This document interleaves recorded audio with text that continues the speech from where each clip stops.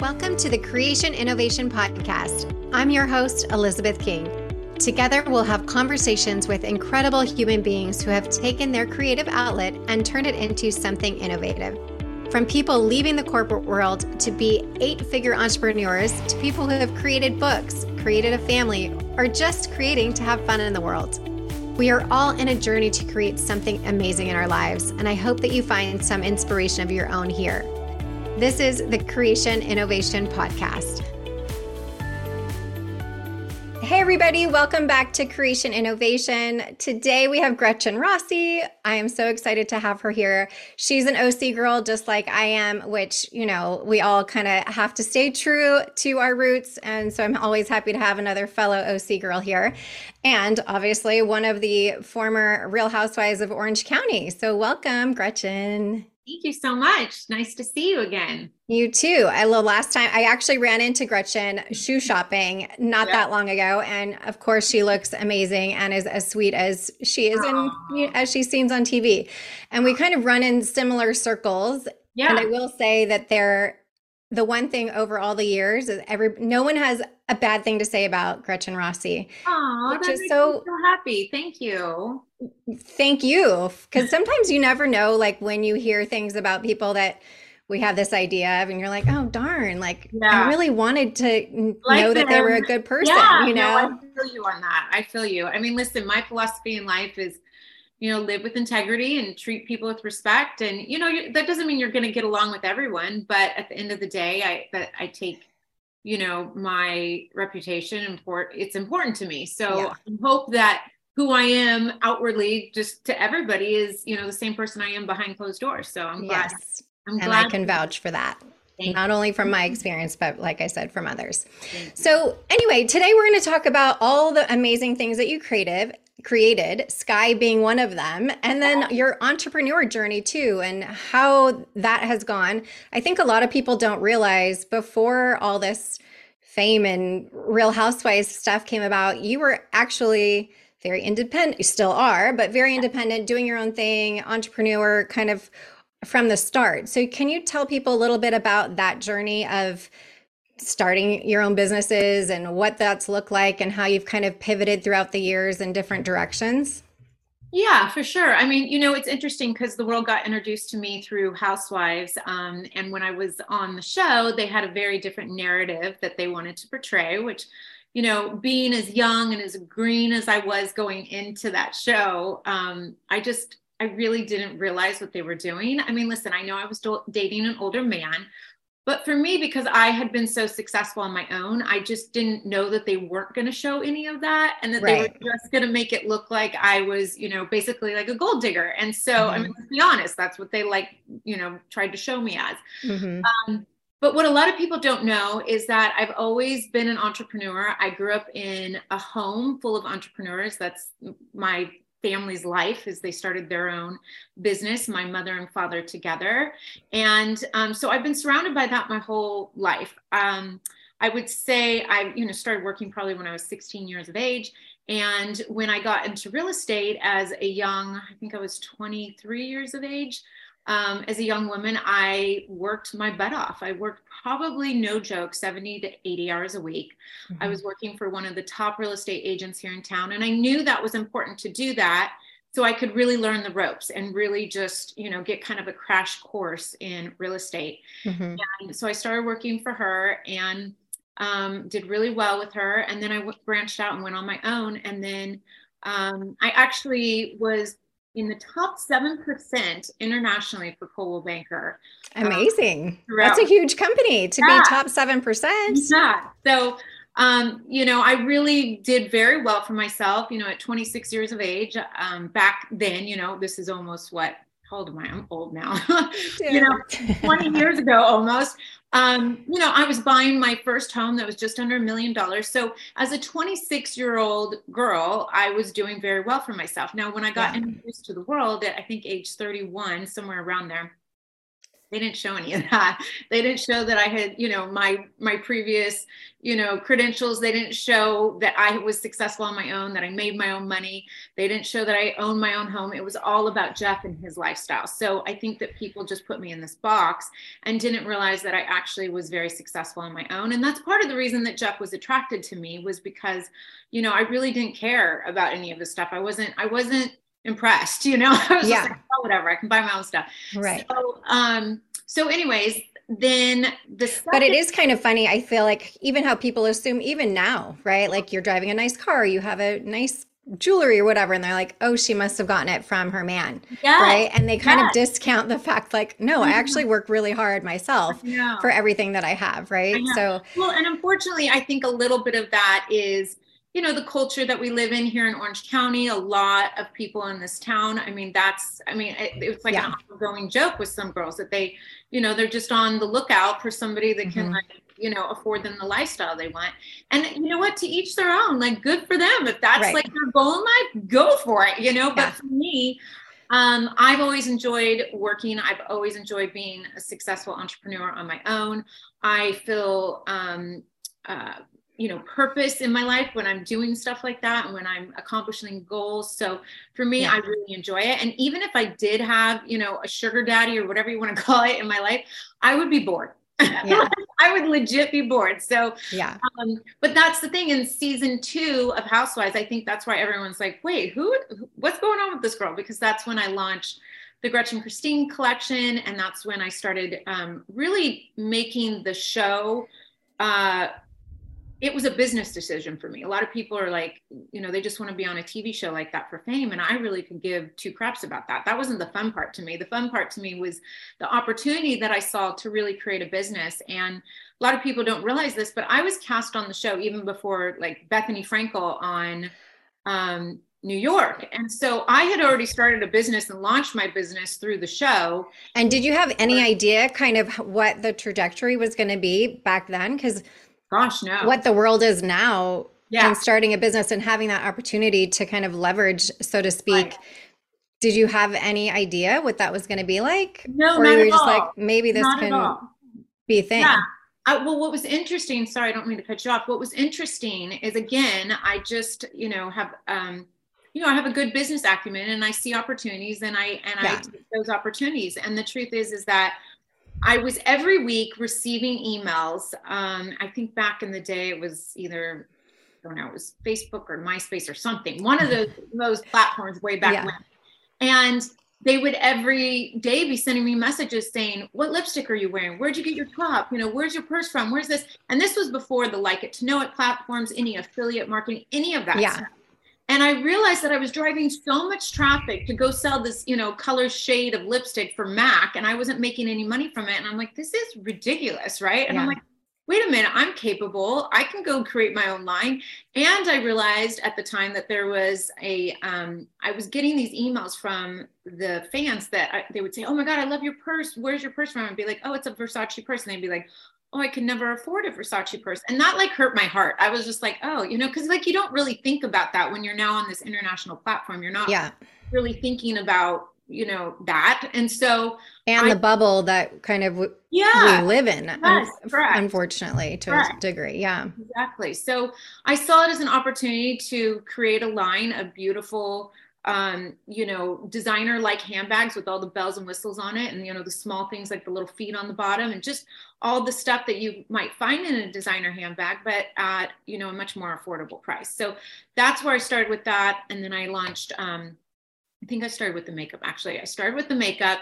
And then I launched the Gretchen Christine handbag collection. Then we ended up doing a bunch of collabs where I had a swimwear line and I had a shoe line. And I even collaborated at one point with Rolls-Royce on a Gretchen Christine Rolls-Royce. So there was just so many opportunities that I rolled that into throughout the years of being on Housewives. And it was great because there was built-in advertising. Nowadays, people are spending, 30% of their dollars on marketing. And for me, I had a built-in marketing machine of this huge show that was not only here in the States, but internationally known. So that was great. And thankfully, knock on wood, we were very successful throughout that process.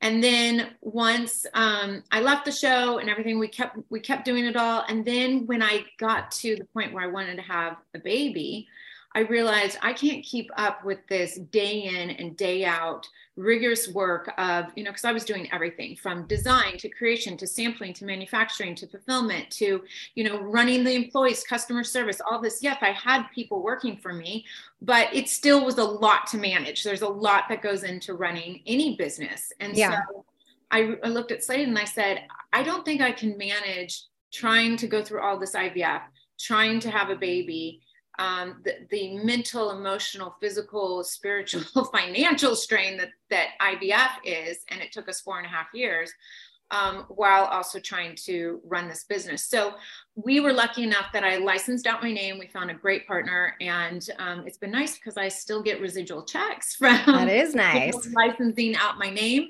But it's been nice to kind of take just a step back, and I got to focus on getting pregnant, which we did, thank goodness. And then I set myself up with, a bunch of different streams of income so that I could be a real, true stay-at-home, fully present mom. And that's what I've been able to do for the last almost 4 years now. That's amazing. So for anybody who's listening, who we obviously our regular folks don't have that platform that you have, but what advice would you give somebody that's like, God, people ask me about this all the time, or, I'm kind of thinking that I want to leave my day job so that I can be more present at home and whatnot. What advice would you give to somebody who's like kind of on the fence of, should I jump out of the 9 to 5 and do this? Right. Well, okay. So here's the thing. I have a lot of advice on this. I should just start a course on this, literally. Do it. I know, right? Well, here's the thing. First of all, I say never just walk away from your job and be like, okay, I'm done. Because as we all know, that's just silly, right? Like, you can't just, put your family at risk or any of that. However, you do need to just, instead of sitting there at night, instead of watching, which we all like to do, or Netflix or this or that or whatever, you need to dedicate or commit to yourself that you're going to take 1 hour a day and you're going to work on whatever that side hustle might be. And there is so many things at our fingertips nowadays to have access to learn about side hustles. All you literally have to do is go to Google and type in most, most popular side hustles of 2023, or most lucrative side hustles of 2023, whatever it is. There's a million videos, there's a million courses, there's a million opportunities out there that will open the floodgates for you to learn how to do a side hustle. I'm not going to lie to you. It's not a quick, get rich overnight. Right.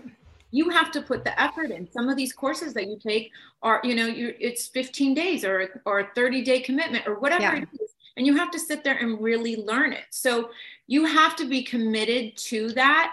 But it's interesting because for me, I feel like as we get older, you go to school and you get all this education. And then once we're done with school, we never seem to educate ourselves or keep ourselves up with stuff. So for me, I'm constantly challenging myself. I'm constantly putting myself back out into environments where I feel like I'm always learning, always trying to be on the cutting edge of what's available to me at my fingertips. Things are constantly changing. We have the biggest tool at our fingertips right here. Yeah.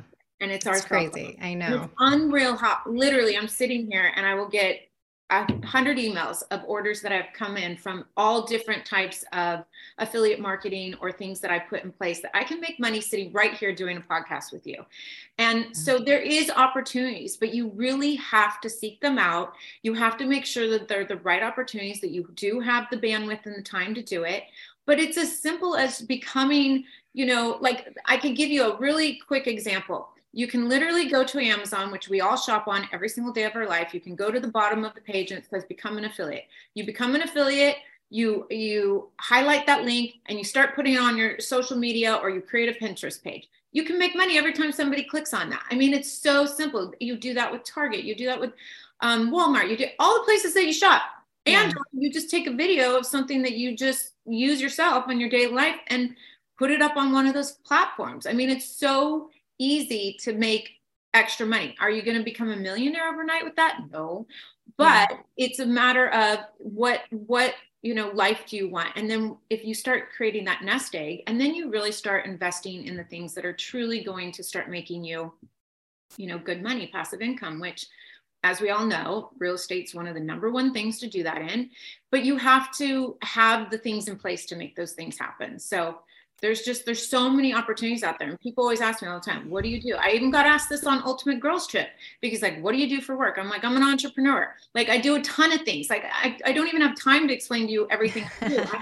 I think I counted it the other day. I think I have 14 different streams of income coming in. And a lot of it's mailbox money that I don't, once I've got the system going and rolling, I don't even have to think about it. So there's opportunities, but you have to take the time to do it. Yeah. And I think remembering it's a long game, as you said, it's not going to happen overnight. So whatever it is, and you find your passion and alignment with, go with that. And then in the meantime, collect all these secondary areas that are the affiliates or whatever it is. Maybe that is your passion, right? But I think knowing that, I think statistically they say it's 2 to 3 years for a business to actually get off the ground where you're actually making a profit and feeling like red. Yes. Yeah. So don't give up, I guess, is the bottom line as well. But those are all really great tips. So as far as your IVF journey, because I know most of our listeners are on some sort of fertility journey, give us a summary of kind of how that went down. I know you mentioned it was a 4-year process for you. None of us think when we're young that we are ever going to be going down this road, right? It just doesn't happen. Your daughter right now isn't like, maybe this is going to happen. However, now that we have this awareness and we talk about it more, which to me is all about education and everything for a collective worldwide, is that people do know perhaps this is going to happen. Our numbers just went down from CDC now to 1 in 6 from 1 in 7 and 1 in 8. So unfortunately, we're not going in a positive direction, but I do think that we are able to affect change by having the education around that. And part of that is sharing the stories and being open about what we would do and what we wouldn't do and whatnot. So if you don't mind sharing your story, I know it's probably so far in your rear view mirror now. So if you don't mind digging that up a little bit and giving us a little bit of insight of what you guys went through and whatnot, because I think you guys started not from knowing that it was on your side, but you already knew that Slade was coming into the situation with a vasectomy. Is that correct? Correct. Yes. So, again, just to preface this, I was definitely one of these girls that I was 35, 36 years of age. And I was like, oh, I still got time, it was one of those things. And I was very focused on my career. I was in television and doing all these other things. And it wasn't, I guess I did always think in the back of my mind, well, there's always IVF. And I didn't really know a lot about IVF. I just knew that if for some reason I couldn't, get pregnant, I knew that there was this backup option of like IVF, but like, I wasn't educated. That's really Did you know anyone who had done it? IVF, yes. I know a lot of people that had done it, but okay. But for me, I was definitely one of the older ones in my group of friends that were trying to have a baby. But it was about age 36 that I finally said to Slade, like, okay, we need to like really put all of our resources into this and really make this happen. And yes, he did have a vasectomy. So we knew out the gate that I was probably going to have to do IVF, or he was going to have to go through a reversal for us to even get the opportunity to try. Well, once we talked to the doctors, he said, your best chances is really going through IVF. Reversals don't always work. It's a long surgery, da, da, da, da, da. So we just jumped right in and said, okay, let's do IVF then.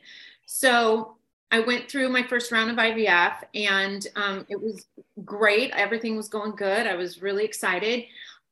We had got, I think it was 17 embryos, and then Slade had to do a surgery where they go in and extract sperm out from him.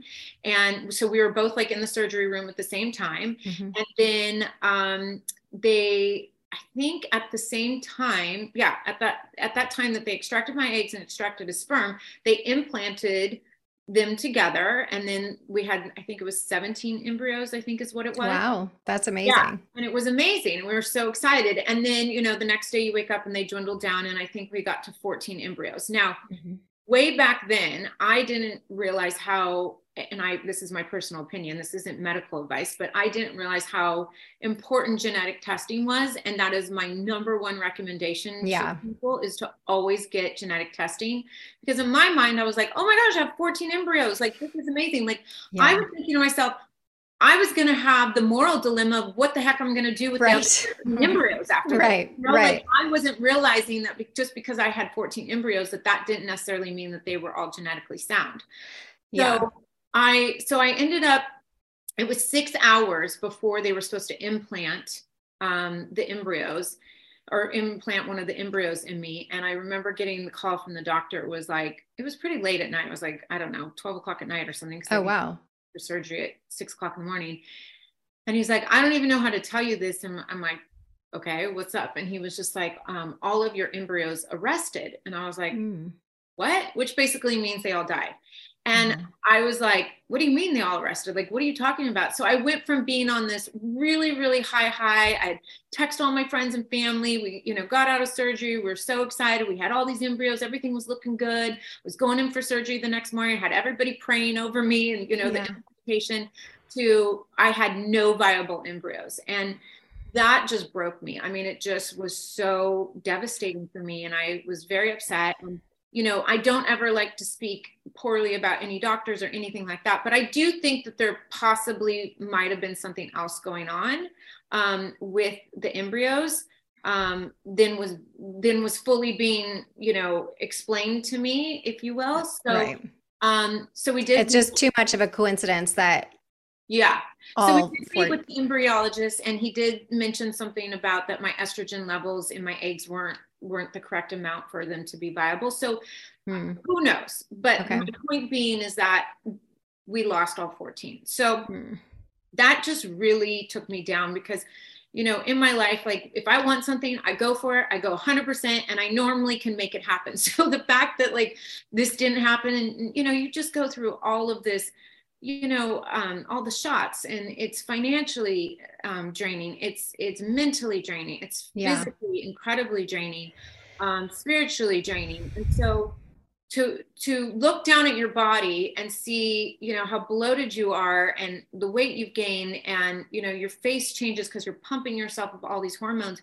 And it's like you have all these war wounds and you have nothing to show for it. You're like, why did I just why did I just go through this? Like, this is horrible. And I don't know about you, but like, when you take yourself back to that moment, like, can you just remember it like yesterday? Oh yeah. Like, for me, I remember getting the call. I was in the line at the DMV.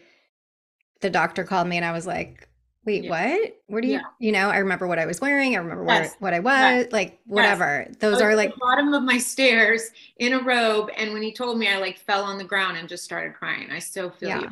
I just got goosebumps when you say that.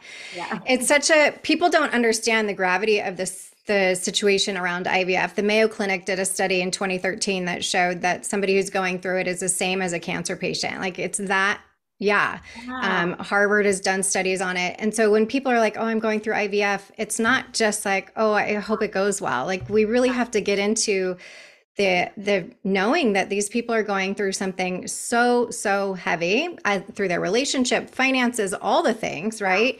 I'm like, totally, look at this. My hair is like standing up, because it's so true. I mean, we talk about it so, tongue in cheek, right? It's just like you almost just learn to become resilient and just be able to just share the story. But the truth is that there's so many tears and so much heartache, so much sadness, and so many dark days, that your closest friends don't even realize that, that you're going through. And it's not until you actually really share it or explain it to them that they're like, I had no idea, that they just really don't. People don't really understand the gravity of how difficult this thing is. And honestly, what you just said, not that I want any of us to feel like, what anybody, I don't want cancer patients nor us to feel the way that we're going through, but at least it gives some validation to those emotions, because it is so intense. Right. Because you kind of like,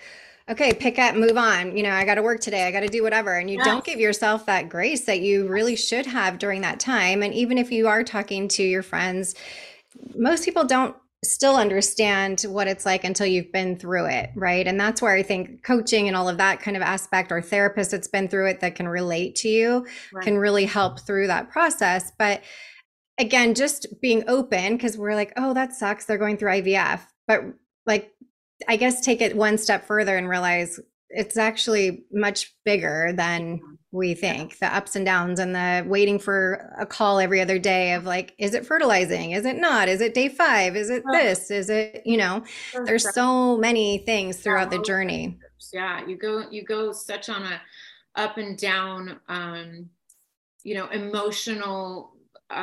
It's weird because I even went and had a brain scan done by a doctor Ah, because I felt like I just had a lot of like PTSD. A lot of it was yeah. from housewives, don't get me wrong, but I do know that going through that of 4.5 years. I mean, it is just a very arduous thing to go through. I mean, I don't wish this honestly on my worst enemy. I mean, it I know. really is so difficult. It's difficult on your relationship. It's difficult on, your friends and family because they don't really know how to help you and make you feel better. And it doesn't seem to matter what anyone says. It Right. doesn't make it any better. So it's just a hard thing. And you feel like people kind of start to pull away from you because you feel like they really are at a loss of what to say or what to do, and then you Hmm. feel very alone and you feel just sad for yourself, or it's difficult when all of your friends are getting pregnant and Yeah. they just so easily get pregnant and you're like, why, Lord? Or then you see some crack addict on the street with a baby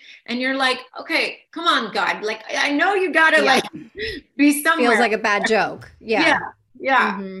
So I feel you on that. Um, and what ended up happening after that first round was it really was just so hard on me that I looked at Slate and I'm like, I can't do this. And part of the reason that I really couldn't do it anymore was because, or I needed a break, I should say, is because I had a massive reaction to the progesterone, Oh. like major highs, just really bad reactions. So Mm. I was just miserable. Like I was just really in a lot of pain. The shots hurt so bad. Like, and Yeah. I'm a wuss. Like I can't, like, this is why I've never had plastic surgery because I'm just too much of a wuss. Like everything hurts me and nothing, whatever. So like my hairdresser can't even brush my hair. That's how much it is with my hair. And so I just looked at Slade and I'm like, I need to take a beat. Like this has just been much harder on me than I had ever anticipated. So we waited about a year and a half. And then he came to me for my birthday. It was my 39th birthday. And he said, in my birthday card, he said, I love you so much. I don't want to make you go through IVF again. I know how important it is for you to have a baby. I'm going to go and get a reversal. I have my appointment set for December 2nd. And I was like, oh my God, this man loves me because Yeah. a lot of people don't know this, but getting a vasectomy is really easy. Doing a reversal, not so easy. It's Right. about a 5.5 hour surgery. It could be longer if there's some issues while they're doing the surgery. It's about a 12-week recovery overall. And it's And just don't they also say like it may or may not work totally even? Like 100, yeah. 100. And Yeah. majority of the times it doesn't work more than it does. And we were with one of the most renowned doctors that people fly all over from around the world to come to him because he has such great success stories. And the surgery went really well. He didn't have any blockage, so he was able to reconnect the vase right at the spot. So we really thought that it was going to be a success, and we were very excited about it.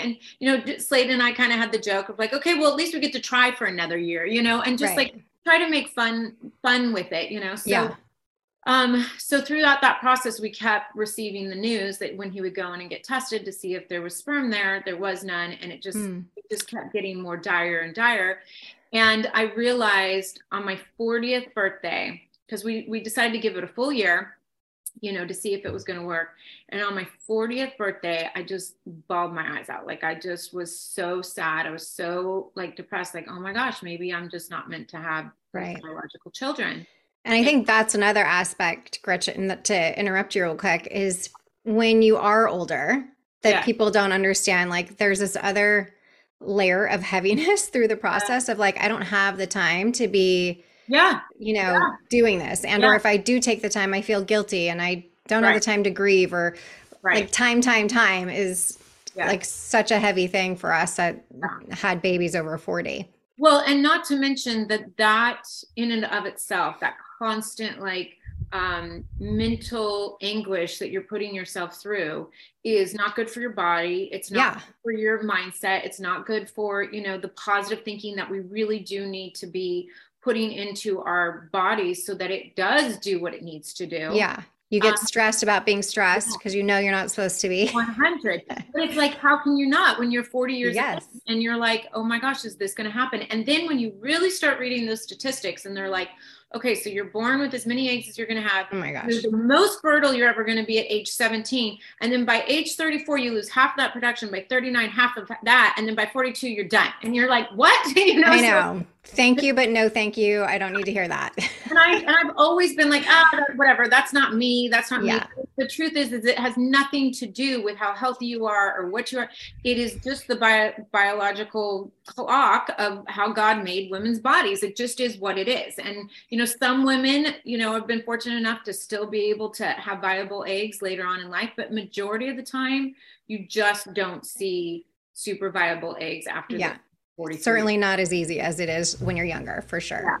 So I wake up for my 40th birthday. I'm so depressed. I'm so just sad over, everything going on. And I was just like, I got to get back on the saddle. Like, I don't have a choice. Like, as much as I don't want to do IVF, I don't have a choice. If I want to have a biological child, I've got to try again. Right. And you've got to literally pick yourself up by the bootstraps and you got to go, okay, I got it in me. I got another round. Right. And so we did. And, the story of that is probably a whole other podcast, but it's a pretty incredible story of how we got to the doctor that we got to. And I just feel so unbelievably blessed that we got to Dr. Suri at Southern California Reproductive Center. He literally is one of the founding fathers of IVF.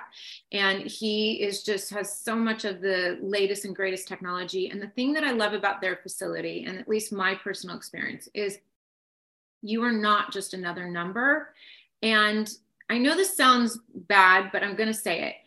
I feel like when there's doctors out there that aren't, I don't want to say this is going to sound really bad, but he didn't need my money. Let's put it that way. Yeah, for sure. He was already well off. It's like, he didn't need me to go through 10 rounds. It's like, he wanted me to get pregnant on the first round. You know what I mean? Right. His goal is for me to be pregnant, not to have me come in and make money off of my emotional state of just wanting a baby so bad. Right. And I think that's huge. And I think there's a lot of unscrupulous doctors in this space. And I think you have to be very cautious of that. And that's why one of those things I always recommend is this genetic testing, because I think any doctor that isn't telling you that you need to genetically test your embryos, I don't think they're doing right by their agree.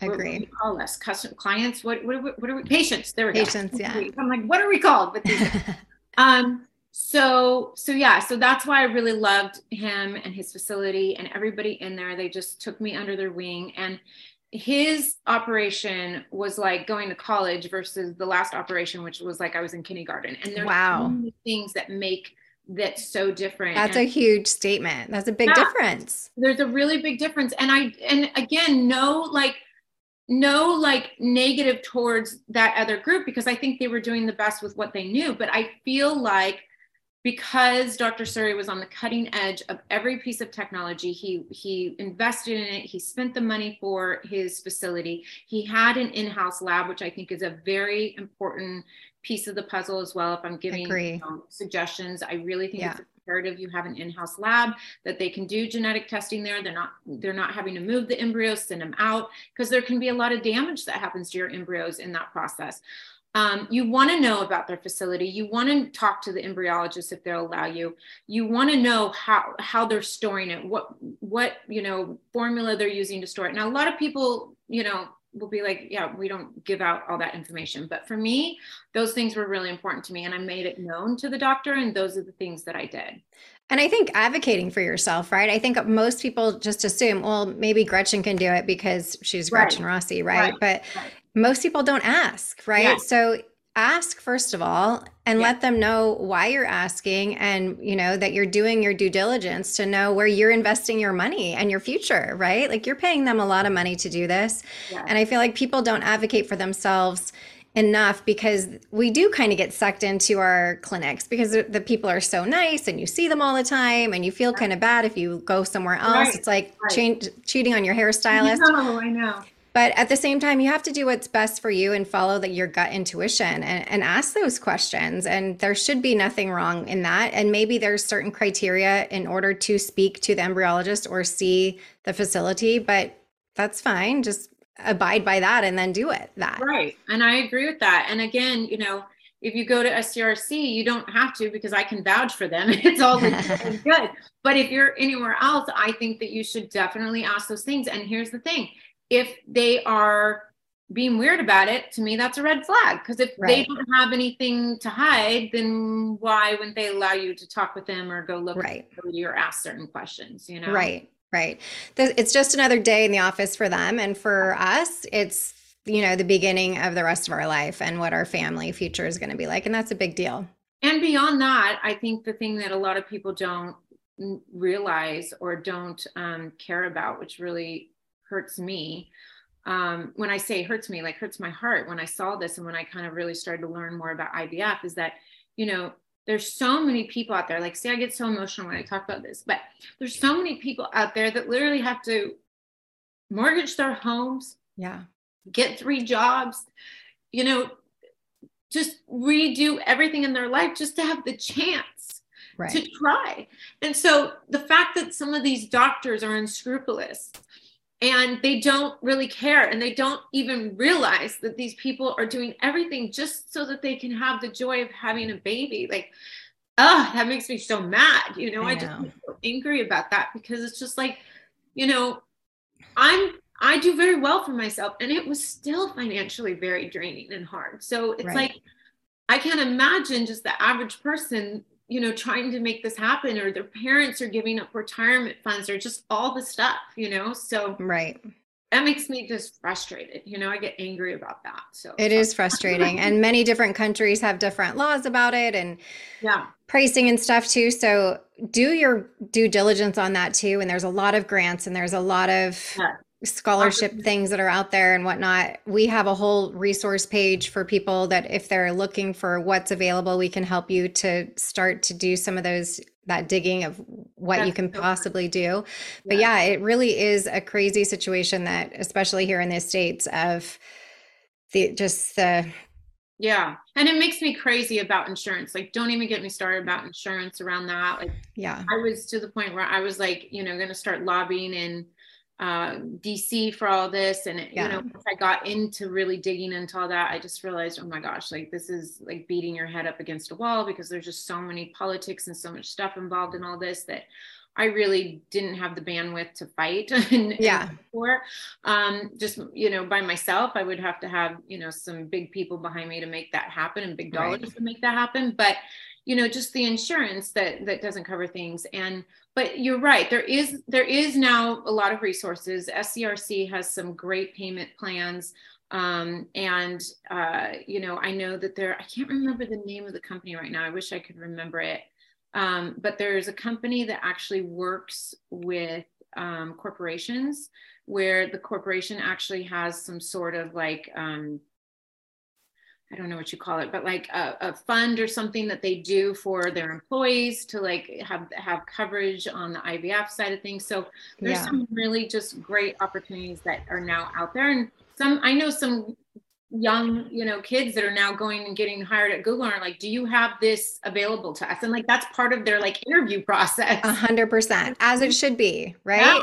Yeah. I mean, you can do it. And even Starbucks, working part-time, they offer full fertility benefits. Oh, they do. See, this is so great. I love to hear that. That's amazing. Yeah. So there are options out there. You just got to like do some digging to see where you need to be, what you need to do. And by all means, why not apply for the jobs that have that as a benefit? Because it's so different than going in and saying, do you offer maternity leave and pay for that? Like, why is it, you know what I mean? Like, it's the same thing. So I think that's great. I love that. Again, this is about advocating for yourself and for what it is that you want in your life. So, yes.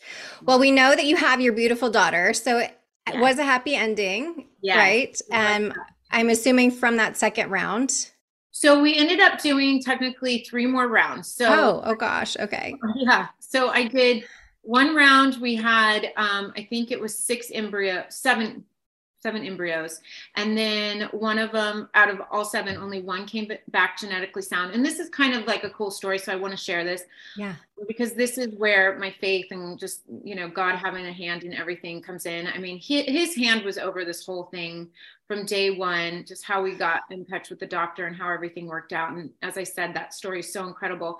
It's actually on my podcast, Not Too Taboo. I think it's called like Miracles or something like that. Okay. If you ever wanted to listen to that, but we'll link that in the show notes too. Okay, great. And so, thank you. And I only say thank you because I want people to have hope, because me too. That's why we're doing what we're doing. Yeah. So we had access to go in and watch actually the embryos grow on the screen. And divide and all that. Yes. Okay. It's Ipsy something. Ipsy like with Ipsy. Yeah. I always mess it up.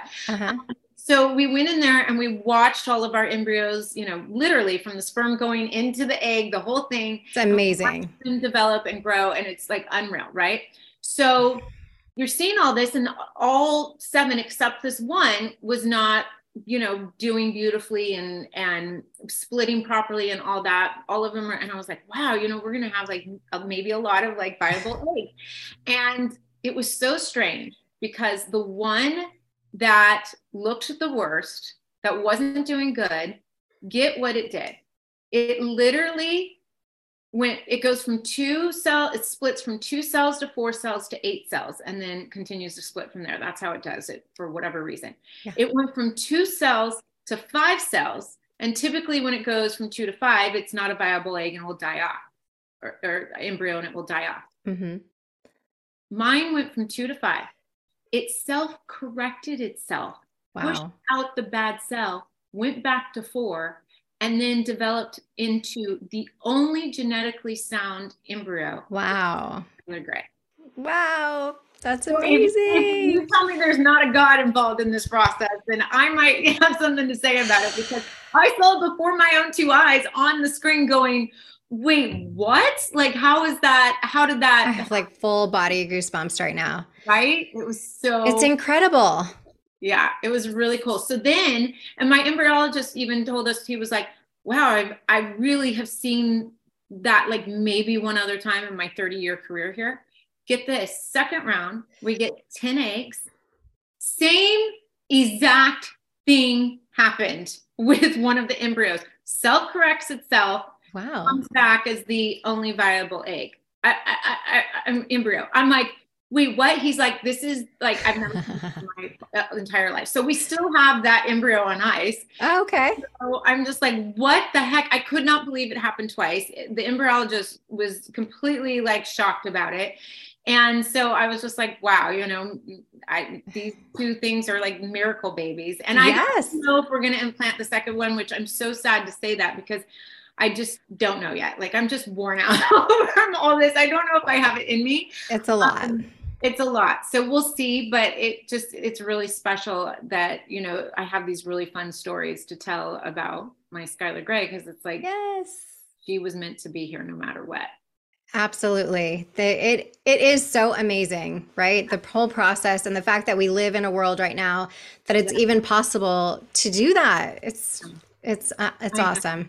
I know, it really is. Praise the Lord that there is sort of things for, people that are having a hard time. And I think the hardest part is, when these people really don't know. At least for me, I knew that, when the doctor examined me, he's like, look, it looks like your, what do they call it? Your reserve? It's ovarian reserve. He's like, you look great. Everything looks great. So thankfully, I still, seemed like my eggs were going to be decent and viable. But, I knew from the very beginning that like my biggest hurdle was the fact that Slade's sperm couldn't get to me just naturally. Right. So, and then I also you know, even when I got the one embryo that first round, I remember I was really sad, and I was just like, I can't believe I only got one. Like, you know, Yeah. like what? And he's like, Gretchen, you don't understand. Like, that is huge for you to have one. And I was like, what? He's like, the statistics are like basically zero at your age. He's like, the fact that you got one, you're so lucky. And I was like, wow. So it's just Yeah. wild. I think that's the other misconception is people don't understand the whole attrition process, right? You said you started with however many and then you get to one, and people Yeah. don't understand what happens from A to B between there, and what Well, and just a lot of times too, you know, we're really not educated on this, and you know, you have to. I really encourage anybody that might be, you know, doctors or nurses or whatever out there. I mean, they do this day in and day out every day of the week. And so for them, they don't even think about like having to like explain this to anybody. right. You know, we all come in there with, you know, like just deer in headlights going, wait, what? And then what Yeah. happens? And we have to wait 6 days to find out if it goes there. Right. What? Blastocyst? What are you talking about? I Like, know. it's so foreign to us. And so I do wish that there was, you know, just something that could like, even if it was just a video explanation, something Yeah. that somebody like going through all the different stages and what you're going to go through or whatever, something. Yes. And I think that's where now coaching comes in for a Yeah. big part. When we were going through it, it wasn't really a thing, right? I Yeah. remember asking my clinic, like, who do you have to help us through this process? As I'm like crying with the phlebotomist taking my blood, like this poor lady. Right. And they're like, well, you can call Resolve. I'm like, No, like I need somebody No. who gets it. Wait, who's Resolve? Resolve.org, isn't that the company that does the lobbying and stuff. yes, right? Yeah. Yes. Yes. Yes, that's the company I was talking with. Oh, Yes. okay. Yeah, Yes. exactly. Okay. So yeah, I mean, I think we're making some steps to the right direction of people getting educated and knowing the process as they're going into it. But it's still, we're at the bottom level. And to just re-emphasize Gretchen's point on making sure you're with a good doctor. These clinics are popping up like hotcakes Yeah. across not even the United States, but around the world right now. So you really need to do your due diligence and vetting them out to make sure that they're not just in it to take your money. I've heard radio ads where we guarantee, IVF guaranteed. That no, don't go there. I agree with that. You Yeah. need to make sure that you're vetting them and doing your due diligence there. They But actually give a guarantee that they're going to get you pregnant? yes, I almost took down the phone number. If I wasn't driving, I was going to be like, you should not. That's not okay to be giving people this false hope of what they're Well, doing. wow. And that like concerns me. Like, are they using somebody else's embryo? Like, that's I weird. know. Like, I, you can't, there's not even actually a way to guarantee that. Like, there's I, no way to actually guarantee that. So that is like false advertising if I've ever heard something in my life. exactly. Yeah. So, and I think that unfortunately, it's such an industry that people are so desperate to Yes. have that baby, and they're like, Because of that, they're taking advantage of the vulnerability of them wanting a child so badly, and that's right. part of the issue. I mean, the only thing I think that maybe makes sense in that situation is that they're saying, we guarantee you'll get pregnant or you get your money back, sort of thing. Like, that maybe makes sense, but like, that's really weird because you can't guarantee that. You can't, Right. like, what? You're not God. Right. That's not going to happen. Exactly. And any of the top doctors won't be able to give you that, No, never. because they're, Never. yeah. So watch out for everything that's out there these days around it, but don't give up hope. Yes, you know what? That Yeah. is so the truth. I mean, people always ask me like what kept me, afloat and what kept me going through the whole process. And, I don't know how really to explain it other than, well, first and foremost, it was my faith. My faith absolutely is what sustained me through that. If I didn't have a relationship with Jesus and with my Lord and Savior, I don't think I would have survived that or would have kept Mhm. through. Yeah. Every day I recited the Bible verse for Samuel's, what is it, second two, something about, for the desires of for this child you have prayed and I have granted you the desires of your heart. It's like, I just stayed focused on constant affirmations, constant, staying in his word, listening to his promises. And so that was like my first, key thing that I did. I really, it was so important that I surrounded myself with positivity and good people in my life, and people that were always just uplifting me and not saying like, you know, you've tried it too much, give up, or it's time to move on, or whatever. Like, I didn't allow any of that in my life. And if there was any of that, those people were exited from my life. Yes. And I'm not saying, listen, I do believe that there is a time, and I do believe that it's okay for certain family members to come to you and say, I see that this is like destroying you, your marriage, your life. Like, you gotta step aside and like give up because this is too much now. I get that point. But what I'm saying is, in the process of where you really are trying and like you're through it, like you just really want to make sure that you have positivity around you. I tried everything from acupuncture to, you know, just really healthy eating and living and all of that stuff.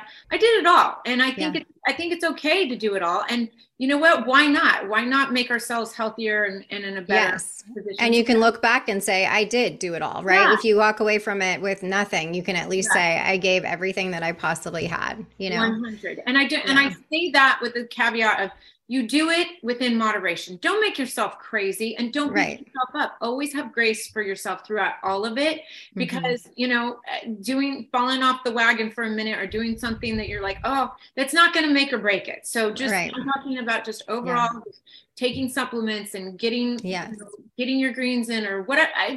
It could be a numerous amount of things, but it's just, you know, just do it all in moderation. Just be in a positive mindset, listen to podcasts like this, get a fertility coach like yourself, you know, have the right things in your life that really can help you walk you through this process and get you to the point too, where if you are not, if you're in a position where it's time to, you know, say, okay, I've done as much as I can. It's time to like say, I got to close this chapter. You know, it's like, just be aware of that too. You know, you have to be cognizant of your mind through all this, because if you're not, like, you're never, it's like, you can't live your whole life miserable because of something like this. And, you know, I read this one line, and it was called, I think it was called The Tao of Fertility. And I remember this one line, and it stuck with me so intensely. And they said, do you want to be a mother, or do you want to be a biological mother? And that one really like just struck me, because it was like, it was one of those things where it was like, I was so wanting to have this biological child. And it was like, I had to learn to surrender and let go and let God, and say to God, whatever your will is for my life, whether that is a biological mother or whether it is a mother in some other form, whether it be adopting a child, whether it be something else, some other way, some other form, stepchildren, a fur mom. I mean, literally, it doesn't matter. Like whatever it is, you have to surrender it to the universe and to God, and you have to let go and let, you know, it doesn't, if you don't believe in God, I get it. Let go and let the universe then, you know. You have to at some point do that. And that, I swear to you, and that was in my podcast I talked about, that alone, I swear to you, is what allowed the miracle of Skylar to come into my life, because it wasn't until I surrendered it and let it go that it finally came to me. I was holding on to it so tight, wanting it so badly, that I really honestly believe it was causing turmoil in my body. Right. And many people say the same thing. And I think if you're having a hard time figuring out, like, what does surrender mean? How do I get there? Like, because you're so conflicted about how to even go about doing that. And, you know, you hear this over and over, right? People say it. Find somebody that can help you get to that point.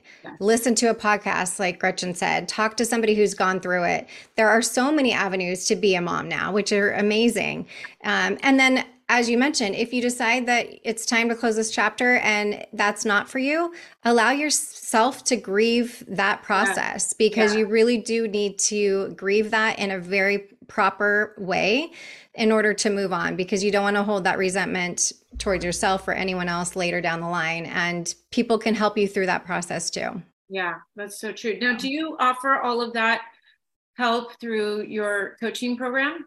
Yeah, we do. Miscarriage, loss, all of the things. You know, it's such a crazy journey, right? And having somebody to help you through that process just makes all the difference through Yeah. it. And I mean, I don't mean to like sidetrack, but I'm so Yeah. curious about this. So do you, I mean, is that heavy for you like to carry? Cause like it was so hard for me just going through my own stuff. And I'm such an empath, like to the point Yeah. where like I have to like shed people's emotions because I can walk in a room and just Feel literally it. feel it all. Same. So, because like before, so many people are like, you should be doing fertility coaching. I'm like, oh, no way. Like, I don't think I could do this because I think I don't know if I would actually help the person because I'd be like crying on the phone with them. Yeah. Like, Yeah. so, I mean, is that so heavy? Sometimes, I mean, it's like high highs and low Yeah. lows, right? So when you get the positive pregnancy test and the ultrasound pictures and Yeah. everything, it's like nothing else Yes. is Yes. amazing, right? But then obviously there is a hard road. But I feel I'm so like this is my calling now, Yeah. right? So Yeah. it's like my honor to be showing up for somebody to help them through the journey, Yeah. because I know how hard it is, Yeah. and it does make a difference. Again, I'm a numbers person, and there's studies that show you're 55% more likely to get pregnant if you're getting help through it. That's not 1.5, it's 5.5 from a Wow. Harvard study. So it's proven that it helps, and you just feel better, right? Yeah. The people constantly say, I just feel calmer going into Yeah. whatever it is. And, it's okay for us to surrender to asking for help too, right? Yeah. We're so conditioned type A, like I can do it all myself. I got this, and you want to be strong, and you know what, it's hard, Yeah. and it's okay. It's okay to not be okay for a minute, right? 100. And it's funny you say that because technically, I mean, I feel like I've been a little bit of like a fertility coach because I have so many people Yes. that have friends that say, can my friend call you? Can this? And I end up spending just hours with them, or then they call after an implantation or this or that or whatever. Yeah. You're right, because when I get the phone call or It's the amazing. FaceTime, it's like, oh, like I'm like screaming and like jumping, like so excited for them. So Totally. It's the best. understand like the best feeling in the world. And then they're just like, thank you. If it wasn't for your advice, I would have not, and I'm like, no, not me, trust me. But it's still like, it makes you feel just so good because you're like, just a little bit that I could maybe share with you or help you with, or just, this one choice that maybe you didn't know to like do to like help, so I get what you're saying. Totally. It's amazing. It's so fun. But yes, I am also an empath, so I understand. So I have kind of my routine of clearing the energy and doing all the things before, and asking my angels, guides, all the things, Jesus, to help me through the process. So yes, it's an interesting journey, but it's definitely one that needs to be continued to have a voice, and people have this awareness that you're not alone, and it is okay, and you will get through it. It seems like you won't, but you will. And it really does feel like you're the only person going through it. Like you feel like it, and of course it always feels like when you're going through it, everyone around you is getting pregnant. You're just like, what in the world is going on? Like it's in the water and everybody else is pregnant. And, you're the one person that, like I remember even my best friend, we were talking about, trying to get pregnant. That was my very first round. And it was like, she literally decided that she was going to try it. And 2 weeks later, it was like, okay. She didn't even I think she took like 3 months to even tell me, because she just was like, I didn't want to like make you sad, which I still appreciate. But like, the truth is that, I'm the girl that no matter what, like I'm going to show up for you, and I'm going to be sitting there being your cheerleader, and I'm going to show up to your baby shower and, be so happy for you. And then I'll go in my car and cry, not because I'm not happy for you, but because it's, sad, because it's like all those things. You're like, gosh, I was looking forward to the day that was going to be my baby shower. And, just all the things that remind you that you don't have yet. And so it's always hard, it doesn't matter. But I was never the girl that was like, this is too hard on me and I can't be around you. And that's okay, because meaning there's some people that need that, but I can never do it. It's such a strange thing to be sincerely happy for somebody, but also feel like it's a kick in the stomach for you, right? It's like, it's a weird feeling. For sure.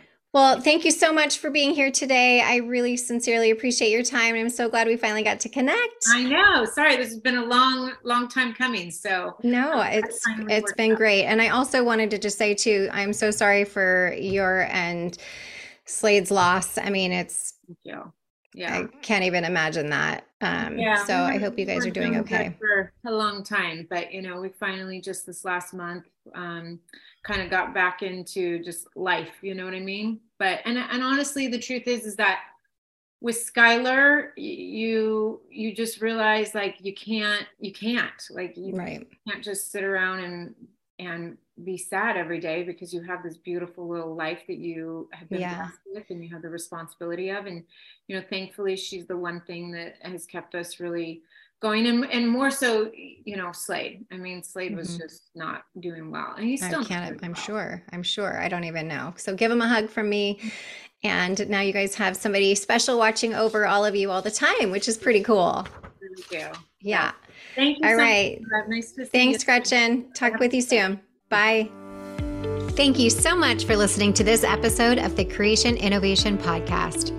Make sure to follow us on Spotify for free episodes and subscribe to the Creation Innovation Podcast on Apple, Spotify, or wherever you choose to get your podcast. Don't forget to rate and review the podcast wherever you're listening for a chance to receive a special gift. Yes, we actually do send out gifts. It's my favorite thing to do. So visit us at elizabethking.com/creation innovation for more information on how to enter. Every review counts, and we are so grateful. You can follow me at the official Elizabeth King on Instagram or TikTok. Until next time.